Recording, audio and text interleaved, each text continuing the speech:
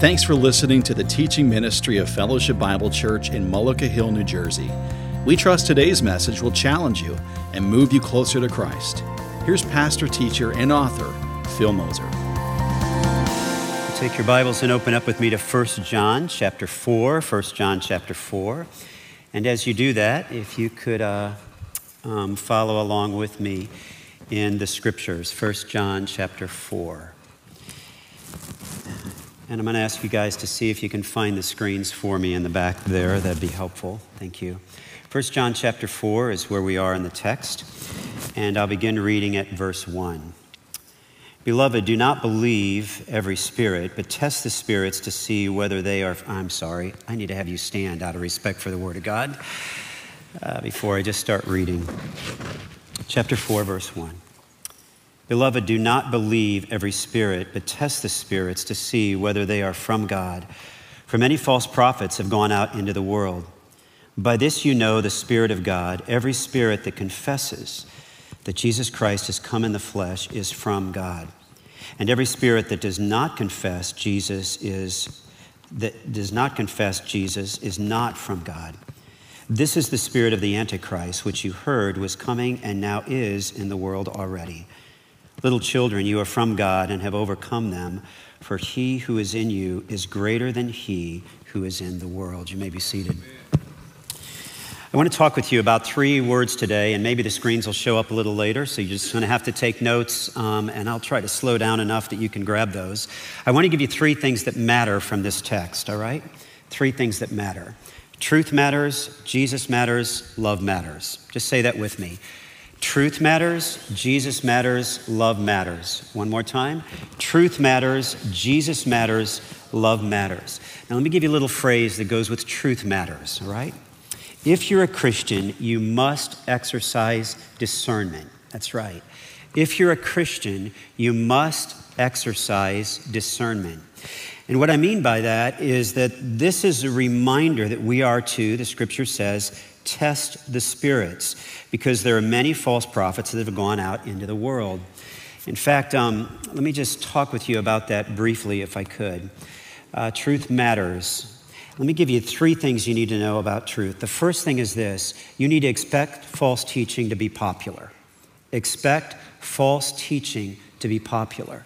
Now, let me show you that in the text. You'll see it in verse 1. For there it says, for many false prophets have gone out into the world.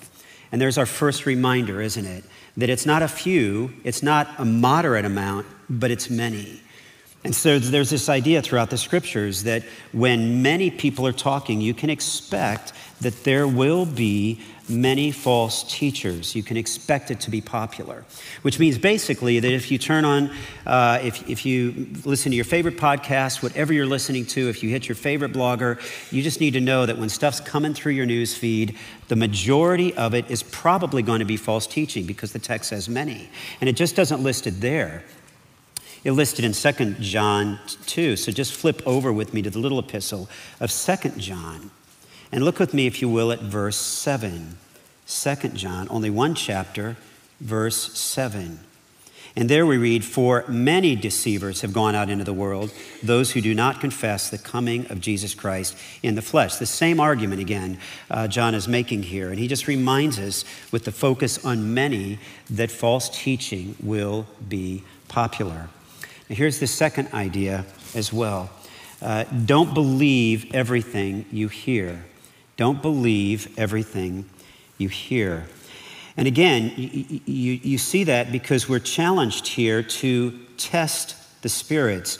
We're challenged to give, it's a term that actually is kind of like a metallurgical term, if you're familiar with that. It's evaluating how we actually, how when metal was melted in some way, it would remove the impurities. This is this idea as well that you are to test the spirits. By this we know the Spirit of God, every spirit that confesses Jesus Christ has come in the flesh. And finally, one last idea. I want you to think in terms of testing what you hear with the scriptures. First of all, expect false teaching to be popular. Number two, don't believe everything you hear. And number three, test what you hear with the scriptures. Now take your Bibles and go with me to Acts chapter 17, verse 11. Acts chapter 17, verse 11.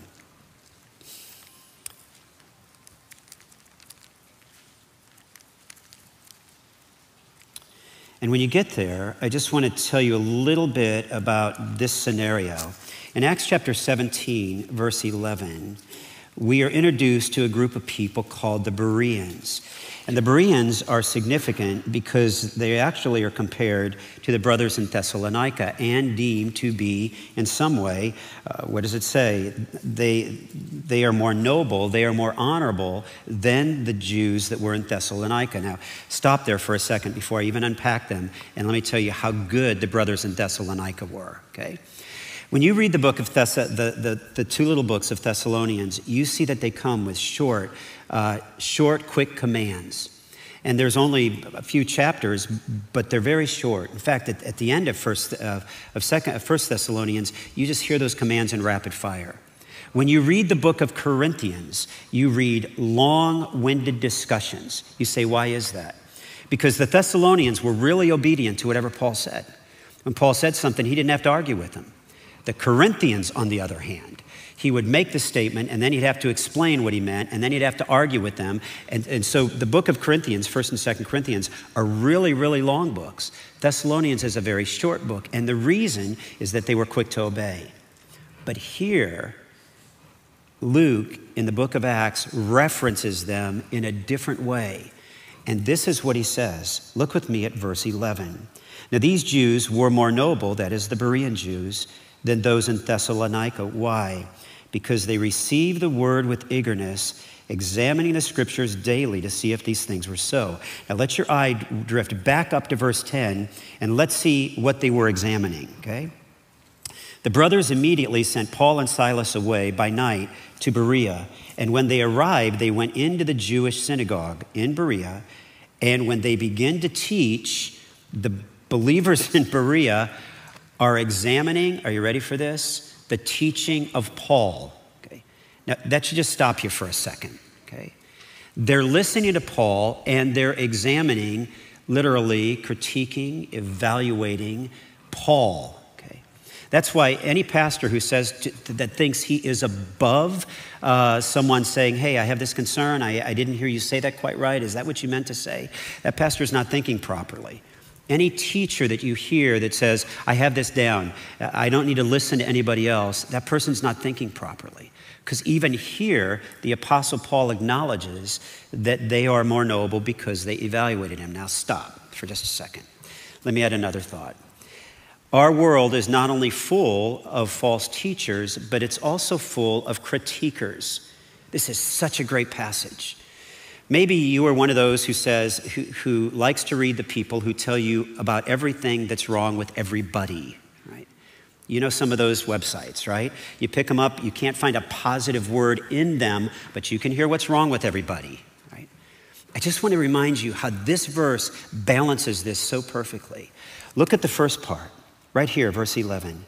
They received the word with all eagerness. I love the word all. That is, they were totally about it. When the word was taught, they weren't sitting back with their critique hats on. They weren't evaluating. They were listening with great eagerness, with all eagerness. But then I note that when they stopped listening to the word, when they went home and thought about it, there they began to examine it. And just let me talk about that word for a second. The word examine in the original language here means investigate, interrogate, determine, question, discern, examine, and judge. Right? That's a full list. Right? But I want you to see that they didn't listen with that judgmental spirit. They listened with eagerness, and then they evaluated afterwards. This is so important. This is the balance we must maintain. A hunger for the word, and yet an evaluation of the person bringing the word. Truth matters. Expect false teaching to be popular. Don't believe everything you hear, and test what you hear with what the scriptures say.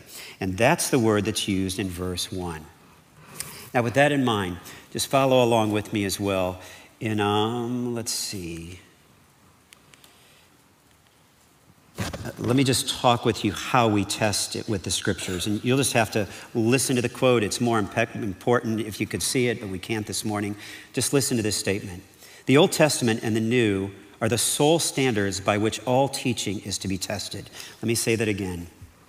The Old Testament and the New are the sole standards by which all teaching is to be tested. In contrast, demonically inspired teachers either reject the teaching of God's word or add elements to it. And that tells you why the Old and New Testament are the way you evaluate it. Because they're either rejecting portions or they're adding something to it. And so therefore, we become testers of what is being said by using the Bible to do it. Let's talk about Jesus matters, okay? Let's just review those with me real quickly again. Truth matters, Jesus matters, love matters. Say them with me. Truth matters, Jesus matters, love matters. Look with me at verse 2. Verse 2. And there we read, by this you know the Spirit of God. Every spirit that confesses that Jesus Christ has come in the flesh is from God. And there's a wonderful reminder here that John is beginning to show you actually how it is that you discern when truth and error has taken place. And it's a great reminder that those individuals, those false teachers in John's day, without going into great detail, they practiced a Gnosticism that they talked about in a dualism. That is, that they saw everything that was material as evil, everything that was spirit as good. And that means that they took that particular view and put it onto Christ. Right? And therefore they said, listen, Jesus didn't really come in the flesh. He wasn't really human. He was simply a spirit, and that spirit dropped on this human body at his baptism, and it lifted off his human body at his crucifixion. They were trying to force their belief system onto how the scriptures talked about Christ. But Jesus matters. And if you're a Christian, you're going to need to believe the truth about Jesus. That is the truth about Jesus. How many of you have had a chance to see some of the images that came off the Webb telescope? Can I see your hands in that? Okay. Now, for just a moment, let me give you the most important statistic, I think, when the Webb telescope pointed into a little bit of deep space and just took a snapshot over a few days. Okay. They discovered, you ready for this?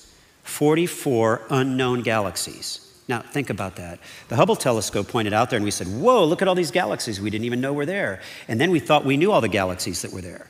And then along comes another telescope that takes another picture, and when they take this picture, they discover 44 galaxies that we didn't even know were there. Now, take your Bibles and go with me to John chapter 1. Oh, you actually have pictures of the galaxy. Look at that, right? Take your Bibles and go with me to John chapter 1. John chapter 1. And just let me show you this in the text. Notice how we begin to unpack who Jesus is. John chapter 1, verse 3 and verse 14. I want to show you how both of these elements are about who Jesus is. And that is why, when it comes to Jesus matters, you must believe the truth about who Jesus is. In the beginning was the Word, and the Word was with God, and the Word was God. Jump down with me to verse 3. Just look at this.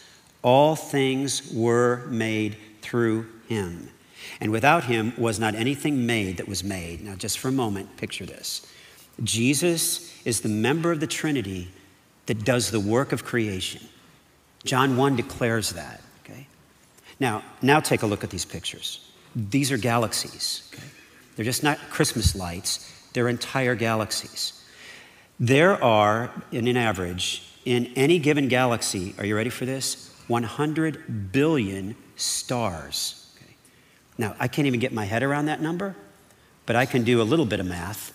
44 new galaxies times 100 billion stars means that when we took a picture, all of a sudden, just about a month ago, we discovered that there were 4,400 billion stars that we didn't even know existed. Okay? But the Bible says that God created them.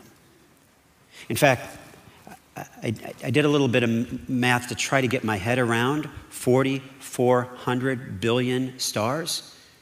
When you go to the shore, or if you're at the shore and you're watching this on your iPad, reach down and pick up a handful of sand. When you pick up a handful of sand, if you kind of clump your hand and get about a cup of sand in your hand, you will be looking at 2 million grains of sand. Okay, that's it, just 2 million grains of sand. You say, that's a lot of grains of sand. Consider the number 2 million in relation to the number 440 billion. Okay, there is no way a human being creates this, right? But there is a way that the God, particular Jesus, God in the second member of the Trinity, does create this because the Bible says so. In fact, just imagine it this way, maybe superimposed over one of those images. All things were made through him, and without him was not anything made that was made. Jesus made all of it. But if you let your eye wander down to verse 14, you're going to see the other side of Christ. Here it is. And the Word became flesh and dwelt among us. And what John is saying is he's saying, listen, false teaching starts to reshape the person of Jesus. And it says, oh, he's spirit, but he isn't flesh. And the truth of the matter is, yes, he is both. He created all of those things that we can't even get our head around. And yet he came in human flesh and dwelt among us. That is why if you open up our little doctrinal statement that's there in front of you, you'll read, we believe that Jesus Christ is the eternal and only Son of God who is both fully God and fully man. He is both. He is both. Truth matters. And here's the slides if you need to write them down now. Truth matters. If you're a Christian, you must exercise discernment. We test the scriptures, we listen with great eagerness, but we test what everybody, we don't test the scriptures, we test what everybody else is saying up against the scriptures. Number 2, Jesus matters. If you're a Christian, you must believe the truth about Jesus. And the only way we know that truth is because the Bible reveals that to us. And finally, one last one. Love matters. Love matters. If you're a Christian, you must love like God loves. Love matters. Now, let me just unpack that if you let your eye wander down into verse 7. But before we get there, just let me read for you again verse 4 down to verse 6. Little children, you are from God and have overcome them, for he who is in you is greater than he that is in the world. Just stop there for a second. Sometimes that verse is yanked out of context. Let me put it back in its context today. It doesn't mean you're an overcomer when you go to the pickleball court, okay? It means that you cannot say, oh, Phil, that false teaching, that is just so difficult to understand. I can't even figure it out. I'm just better off just letting somebody else figure that out for me. I'm telling you that's dangerous, and you do have the ability, because John says here, you are from God and have overcome them. What have you overcome? Those false teaching and those who have that spirit among them. Because he who is in you is greater than he that is in the world. You are encouraged that, yes, this is something for you to do. They are from the world, therefore they speak from the world, and the world listens to them. That is all that false teaching. We are from God. Whoever knows God listens to us. Whoever is not from God does not listen to us. By this we know the spirit of truth and the spirit of error. Why? Because the Holy Spirit indwells us and enables us to look to the scriptures. Let me talk with you briefly about how we know that love matters. God is not distant. He is actively involved in humanity's history and future.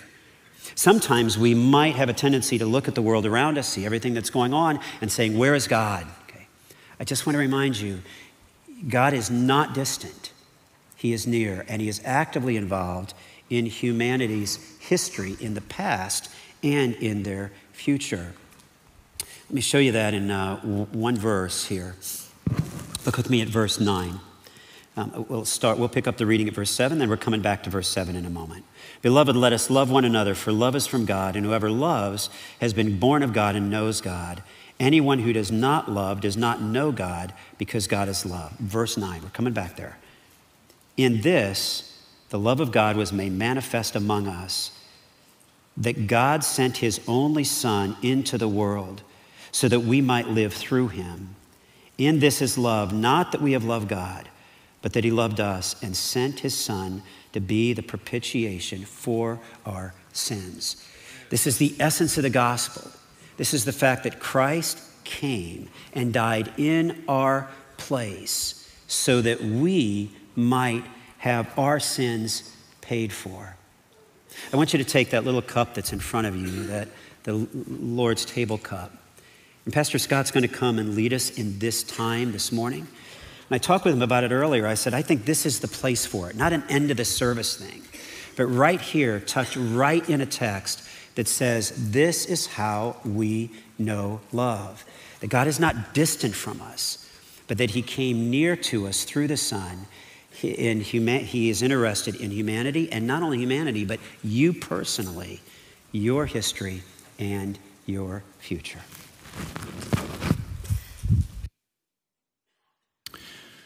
He sent his Son to be the propitiation for our sins. God's wrath was poured out against us because of our sin. God's holy wrath against sin. Christ came to absorb that wrath, to be the propitiation, to appease the wrath of God. He took that wrath on him on that cross. Should have been us, but he took it for us. So in 1 Corinthians, when Paul was telling these Corinthians, when you come together, you got to pause and you got to take a moment to reflect on the fact that God's wrath has been appeased because of the propitiation of Christ, because he took our place on the cross, appeasing God's wrath. And it should swell up within us a heart of great gratitude for all that Christ has done for us.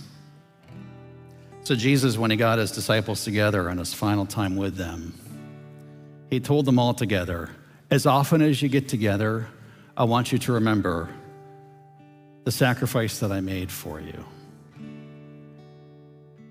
As often as you come together, remember the appeasing of God's wrath for us. When the Corinthian church came together, Paul was telling these Corinthian Christians, you have to come together to celebrate the Lord's Supper. For those of you that are in the room or children that are in the room, this might seem a little weird, a little different, this process of pulling out this little cup and pulling out this wafer and the juice. Jesus said it's a remembrance of what he did, so that we will never forget what Christ did for us, and that we as a body of believers will come together.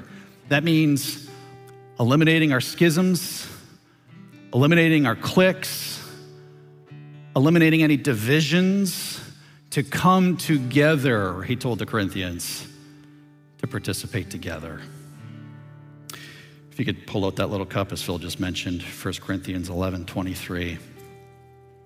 For I received from the Lord that which I also delivered to you, that the Lord Jesus, in the night in which he was betrayed, he took bread, and when he had given thanks, he broke it and said, this is my body, which is for you. Without the body of the God-man on that cross, we could not have propitiation, appeasement of God's wrath. Only the God-man could do it. You and I couldn't do it. It had to be Christ. It had to be his body dying for you. Only he could do it. And praise God that he did. And so at that Last Supper, Jesus told his disciples, this is my body, which is for who? For you. Let's take that little wafer out right now. And this is not the actual body of Christ. This is just symbolic of the body of Christ. But let's think of what Christ did for us on the cross that only he could do. Let's think about it as we participate together.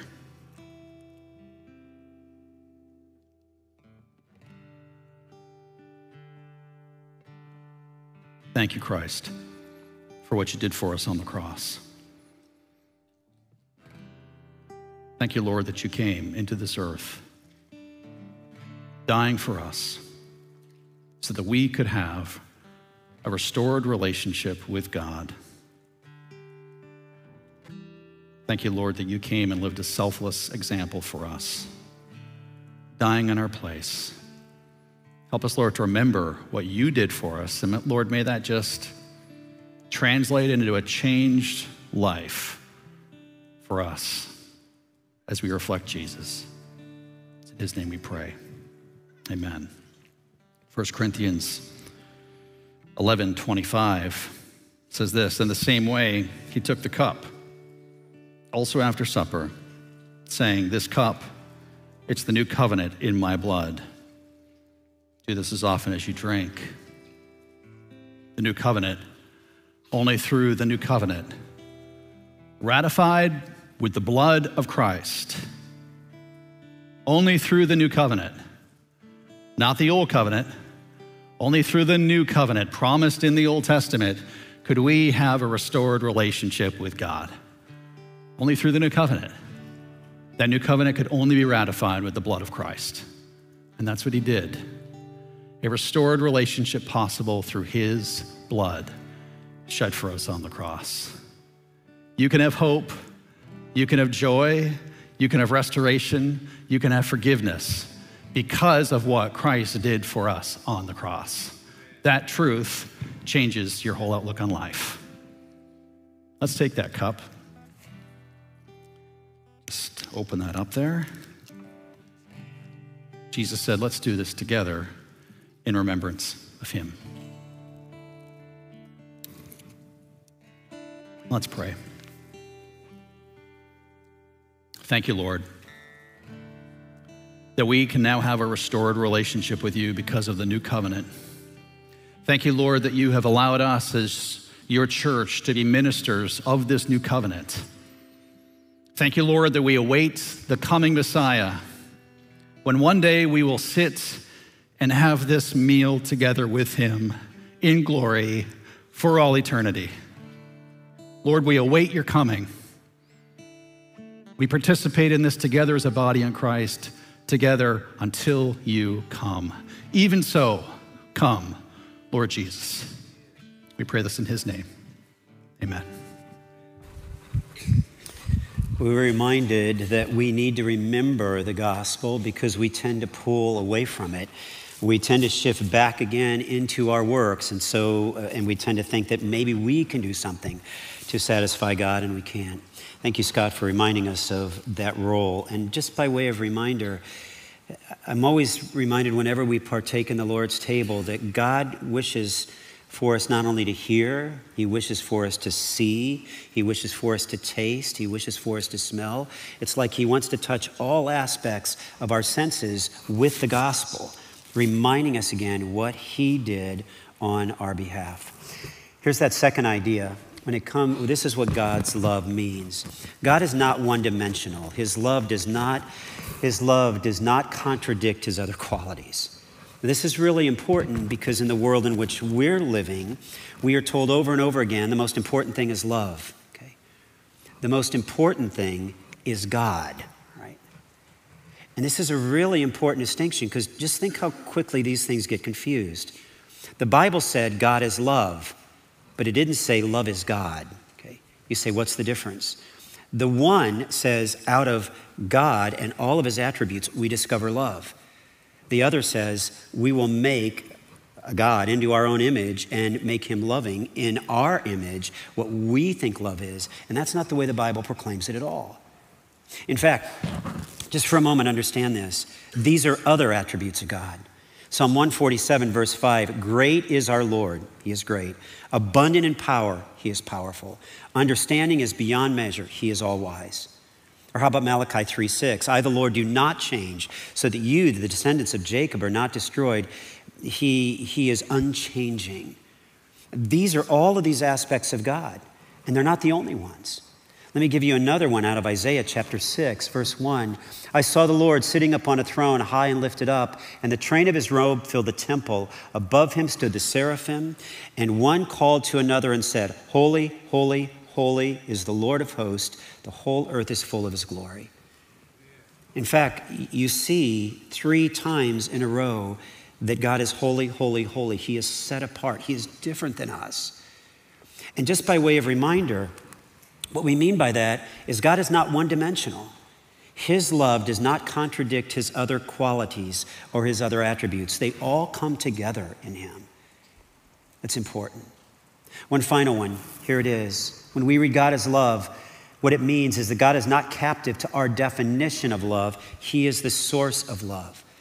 This is so important. God is not captive to our definition of love. He is the source of love.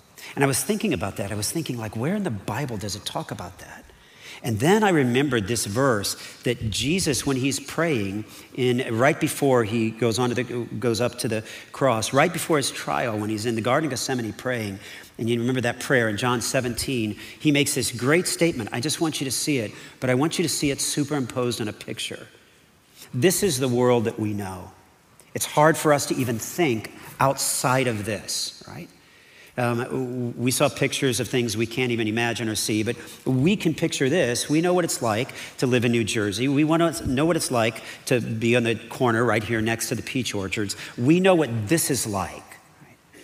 And sometimes, because we know what this is like, that seems like the earth feels like the thing that's always been. And then somewhere, like about 9th or 10th grade, we discovered what love was. And all of a sudden we think, well, I feel a certain way about a person, so this earth is older than love is. Not so. Not so. In fact, when Jesus is praying in John 17, I want you to see this. He says, because you love me, speaking to his Father, before the foundation of the world. Now, you just got to let this settle in. This means that God is the source of love. Our definition is not the source of love. When you go home this afternoon and someone says, well, if you really love this person, you would say that to them or you would do this with them. I just want to remind you that that whole feeling-based thing, that is really, really late in the history game. Love took place between the Father and the Son before the earth was even created. Just take all of those images you just saw from the Webb telescope and just go poof and make complete blackness. And before anything was created, God loved the Son. This is such an important factor because it means that God is not captive to our definition of love. Rather, he is the source of love. And you don't want to redefine what love looks like outside of who God is because God is ultimately the source. And that brings you to two questions, just two simple questions. Do I define love by how I feel or by what God did? That's right. Do I define love by how I feel or by what God did? In fact, if I could just for a moment kick at the heart of false teaching, this is false teaching. Love is how you feel. That's it. You say, well, I don't feel like loving this person, so I think it's time for me to step away from the marriage. That's not what love is. But that's what you feel. You say, well, I don't feel like loving this person because they treated me unkindly, so this is where I yell and scream and do everything I can to thrash them in return. That's how you feel. But that's not how love is. If you want to know what love is, then you go back to this verse that Pastor Scott engaged with us around communion, and this is the love of God was made manifest among us, that God sent his only Son into the world. That's it. It's not about how you and I feel. It's about what God did. That's the source of love. In fact, out of that, we find three phrases that kind of fire off one right after the other. I said we'd come back to this verse. Here it is. Verse 7, beloved, let us love one another. That's not the only time you're going to hear that. Verse 11, beloved, if God so loved us, we also ought to love one another. Verse 12, if we love one another, God abides in us and his love is perfected in us. Back to back to back. Love one another, love one another, love one another. Here's the love of God. This is what it looks like. This is what God did, not based upon what we feel. This is what God did. That's how we know what love is. And therefore, I define love not by how I feel, but by what God did. And that brings me to my final question. If I practice the love of God only when I feel like it, is it really the love of God? if I practice the love of God only when I feel like it, is it really the love of God? Or have I begun to live in a false teaching mindset that says love is what I feel, it's not based upon what God did? If you came in this morning and you thought you knew what love was, but you don't start with God as the source who practiced love and understood love before there was even you, before there was even the person next to you, before there was even the foundation of the earth, then you are thinking in terms of being influenced by our world's understanding of what love is, and not love from the scriptures defining the God who is the source of all love. Tumbling, isn't it? We come in maybe feeling pretty good about ourselves, and we realize that, even my own confession here, that I'm not loving certain people well because I'm starting with my feelings as opposed to starting with God as the source of what love is. Father, it's been a privilege to look to your word this morning, to right in the middle of it, just pause and remember the cross, the Lord's table, and all that that means to us as Christians. To have sung this morning about the cross, to have been reminded that we don't work our way to salvation. You came down and saved us when we were unworthy, when we were undeserving, and we're humbled to remember. And Lord, at the same time, we're convicted that you are the source of love. Love existed before the world even existed, between you and the Son.